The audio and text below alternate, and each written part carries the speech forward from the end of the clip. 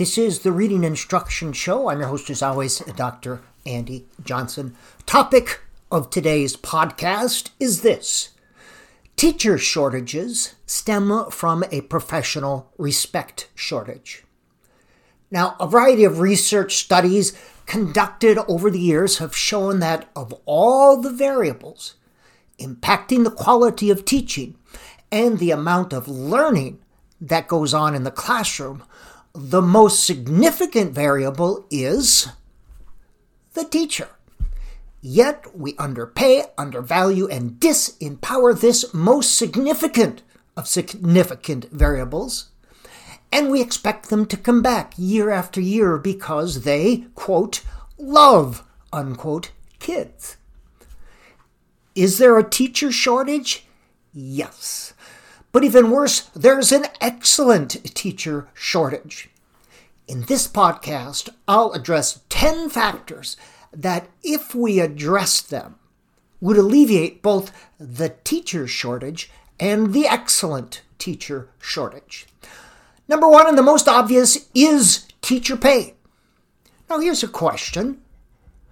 Would you expect a lawyer to work for low pay and put up with poor working conditions because they love their clients?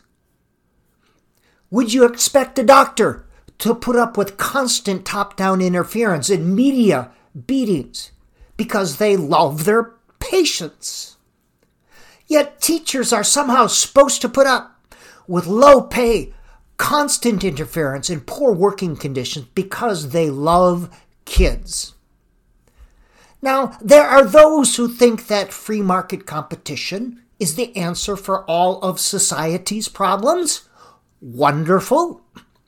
However, I would invite my free market friends to put their free market money where their free market mouths are.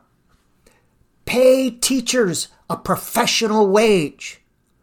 This is the first step and the most important step in having excellent teachers in every classroom.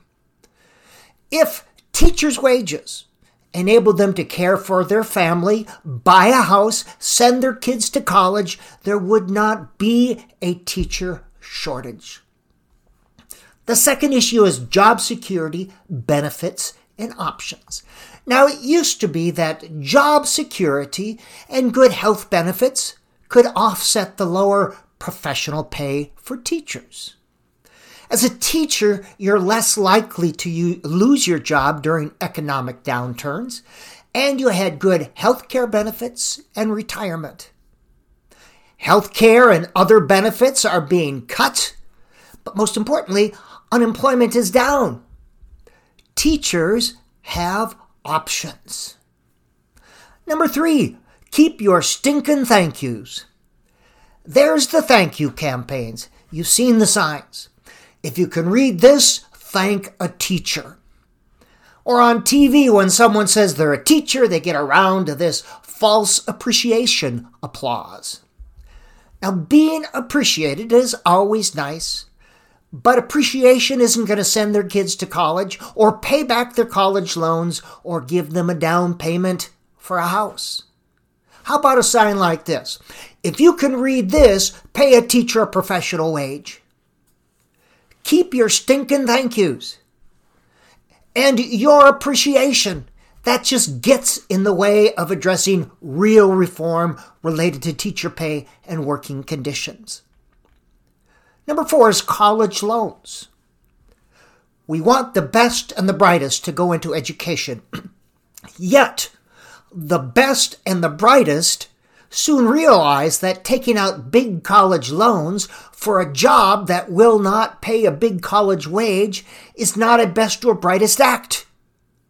It just doesn't make sense to take a low-paying job with a big college loan. At the very least, we should consider educational loan forgiveness after 5 years of teaching. Number 5, class size and classroom size. Managing the social, emotional, and intellectual lives of 20 human beings is a complex and demanding job. it becomes even more complex and demanding if 20 human beings are crammed into a small, confined space, a small classroom. And it becomes even doubly more so when class sizes get above 24 or 25 students. Cramming too many kids in a classroom is the most efficient and effective way to make learning go down and drive teachers out of the classroom. Number 6, teacher preparation. First, teacher preparation and teacher education programs matter. Linda Darling Hammond has done lots of research here, and when compared to fast-track teacher programs like Teach for America, teacher prep programs outperform the fast tracks on measures of teacher performance, student learning, and continuation in the classroom. The fast tracks are like throwing a bunch of spaghetti on the wall. Some of it's going to stick, but a lot of it is not, resulting in even more teacher turnover, as well as less prepared and qualified teachers teaching your kids. Do you really want somebody learning on the job teaching your kids? Also, could you imagine a fast-track dentist program? Would you want a lawyer representing you who was prepared by a Lawyers for America program? Why in heaven's name would anybody think it's a good idea to throw less qualified teachers in a classroom unless it is for the sole purpose of keeping teachers' wages down? Number 7, professional development. Now here's the thing. There is no teacher licensure program in the world that can create a finished teaching product. We've got just 3 semesters in student teaching. So what we do is prepare pre-service teachers to begin the journey toward becoming a master teacher. And this points to the importance of continued, mandated, legitimate professional development for all teachers. Legitimate professional development builds on what teachers learned in their teacher licensure programs. And within the context of their real-life classroom, they're much better able to learn. They learn more and learn much more deeply. Now, continued teacher licensure, as well as pay raises, I recommend that they be tied to legitimate teacher professional development. Teachers need to be provided the resources, the time, and the incentive to continue to enhance their professional knowledge. And effective teachers have 4 types of professional knowledge.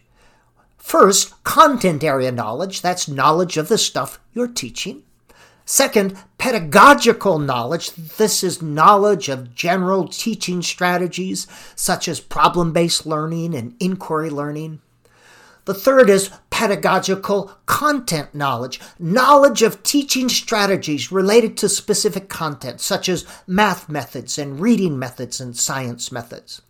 And fourth, knowledge of learning and learners. This is the educational psychology stuff that focuses on things like human development, human learning, and the human learning organ, the brain. Now, legitimate professional development is not an after-school one-and-done workshop. And it's not the type of professional development offered by for-profit entities. There's nothing wrong with for-profit entities if you realize they're for-profit and not for people. But you must understand their goal is to sell their product. And the for-profits will try to convince you that their product is the only thing that stands between failure and the academic success of your students. They have a financial incentive to say certain things, and they do. Now, currently, teachers can maintain their licensure through CEUs, continuing education units, or clock hours. But an hour here and an hour there often does little more than reify and reinforce current practices. You can get CEUs and clock hours merely by attending a workshop or a conference. Now, these are all important, but you don't have to do anything other than show up. You don't need to demonstrate your learning in any way. They're brief encounters. Legitimate professional development occurs over time with reflection, experimentation, social interaction, and connections with research and research-based theory. And currently, there are two venues of effective professional development. The first is the Action Research Project, which is connected with a strong research base. You connect it to the literature. The second is graduate courses in education. Now, I recognize that I teach graduate courses and I'm biased. I say that up front. However, good graduate education differs from the many clown shows masquerading as research-based professional development. Because in graduate courses, there's no financial incentive to say or promote certain things. My success in teaching graduate courses or doing professional development is not determined by the sales of any product. Number 8, disempowerment and external mandates. We want creative and intelligent teachers, yet we don't allow them to use their creativity and intelligence to design learning experiences to meet the individual needs of their students, the students in front of them.